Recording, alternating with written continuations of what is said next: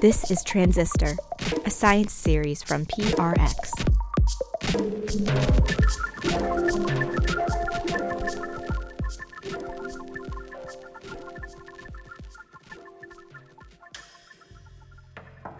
I'm Genevieve Sponsler, and we're about to take you inside an archaic machine and a way of living that these days is on the brink of extinction.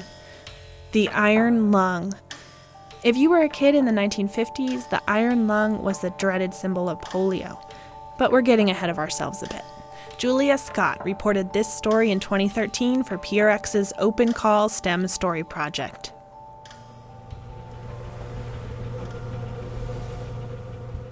When tornadoes roared across Oklahoma earlier this year, Martha Lillard waited out the storms lying in her iron lung, an airtight steel tank that weighs 800 pounds. It's like being in a coffin, basically. My face isn't covered, but the lights are out. You're in the dark. Lillard couldn't have left the iron lung behind even if she'd wanted to. Her clunky breathing machine keeps her alive. But she had another problem as twisters knocked out power around Oklahoma City. The massive tank respirator runs on electricity. No power, no respirator. My name is Martha Ann Lillard. I live in Oklahoma, and I'm right now lying in my respirator. Lillard got polio when she was 5. She's 65 now, which means she spent the last 60 years sleeping in her iron lung, an antique that would be more at home in a museum than here in her bedroom. I call myself the human battery. I get in there and charge at night. Lillard is one of a dozen American polio victims who still rely on their iron lungs to breathe. They would rather end their lives in their iron lungs than replace them with a modern ventilator. They will never make the technology transition.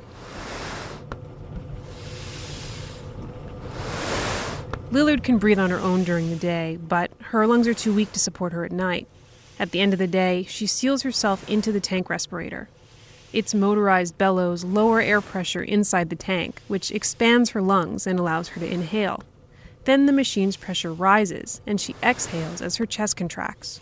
The iron lung is really like natural breathing. It's refreshing. It's very refreshing. But it's not without risks. A power outage could kill her. She tries to be prepared. She's got a generator at home and keeps a cell phone nearby.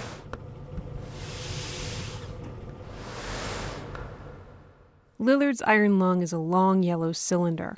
She lies on a sliding cot. Her head pokes through a foam collar that forms an airtight seal around her neck. I have switches on the inside that I press, and that allows the cot to roll out and allows the collar to go up or down so that I can get in and out of the respirator by myself so that I can remain, independent. Lillard can turn her head to watch TV from where she lies. She has a mirror above her head and some mementos to comfort her. There's a little angel over there on the left that my mother gave me. Lillard's iron lung was built in the 40s. It has a fan belt motor and a lot of other automotive parts. It was built to last. 60 years ago, the iron lung was a symbol of dread. In hospitals, nurses tended children encased in rows of machines that looked like caskets. The March of Dimes captured the moment. That fear of poliomyelitis had clouded the world for centuries. Parents everywhere kept their children in seclusion when polio was most likely to strike. But there was no safety anywhere. Scenes like these. At the height of the U.S. polio epidemic after World War II, the virus claimed an average of 30,000 new victims each year, including Martha Lillard. It was 9 days after my 5th birthday, June 17th, and my neck was killing me. I couldn't raise it from the pillow. It hurt really bad that I just knew I had polio. I just knew it. Polio ravages the central nervous system, and Lillard was among the tiny slice of victims who suffered permanent paralysis. The disease made it impossible to breathe without help. For Lillard, the iron lung felt like a miracle. I just remember as soon as they put me in the respirator, I remember waking up and feeling so much better, because I was breathing, I was getting oxygen. Lillard calls herself a stubborn lady. Doctors said she would never walk again. She did. She learned to drive and was even married for a time. These days she dotes on her 3 adopted rescue beagles. Hey, Benji. Little guy, come here. What are you doing? What are you doing, Benjamin? Willard's iron lung has made her life possible, but life in an iron lung also involves compromises and medical risks. Lillard needs an operation to remove a bladder stone, but she won't have one because the hospital won't allow her to use her iron lung. I can't stay out of it. I would be dead. I have no choice in the matter. The iron lung is non-invasive. Lillard has tried the kinds of respirators people use today, devices that use masks or tubes to force oxygen into the lungs. She hated them. She says the air irritated her lungs and sinuses, already inflamed by asthma and polio. And that's not surprising, says John Davies, clinical research coordinator in the Department of Pulmonary Medicine at Duke University. Anybody who probably gets mechanical ventilation has some degree of inflammation anyway. Anything that's not natural with your lungs can cause inflammation. But Davies says he understands where Lillard is coming from. Breathing technology has improved over the years. The issue is whether the patient is willing to try something new. It's a different way of breathing. Now all of a sudden the air is going to be forced into her lungs as opposed to, the negative pressure breath. So I can see why she would be a little bit apprehensive about it. Martha Lillard is used to making trade-offs. She hasn't been able to take a vacation since she was 19. But she doesn't blame her iron lung, because when she lies down in the machine, her body feels different. It feels free. I often dream that I'm driving in my iron lung. I mean, I'll just be, I'll be going down Kickapoo, and I'll get to an intersection and think, oh my gosh, no turn indicators. I mean, it's weird, not in the dream, but I mean, when I wake up, I think, oh my gosh, I've been driving in the respirator.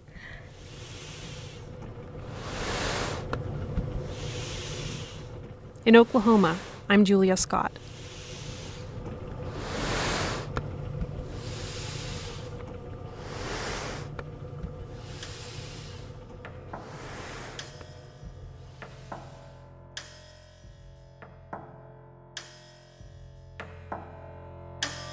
We've checked in with Julia about Martha's health. Martha is still living in Oklahoma and still sleeping in her iron lung. For photos of Martha's iron lung, visit us at transistor.prx.org. Next week, we'll bring you to the Arctic Circle to meet the Indiana Jones of math. If you like these science stories from Transistor, please spread the word. You can find all the audio on transistor.prx.org, where you can share episodes on Facebook or Twitter. The Transistor team includes me, I'm Genevieve Sponsler, PRX Chief Content Officer John Barth, Erica Lance, and Lily Bowie. Wondering where our scientist hosts are? They'll be back. We are putting together our upcoming season of Transistor, with more indie science stories like these and more scientist-hosted episodes. Stay tuned. Transistor is supported by the Alfred P. Sloan Foundation, enhancing public understanding of science, technology, and economic performance. More at sloan.org.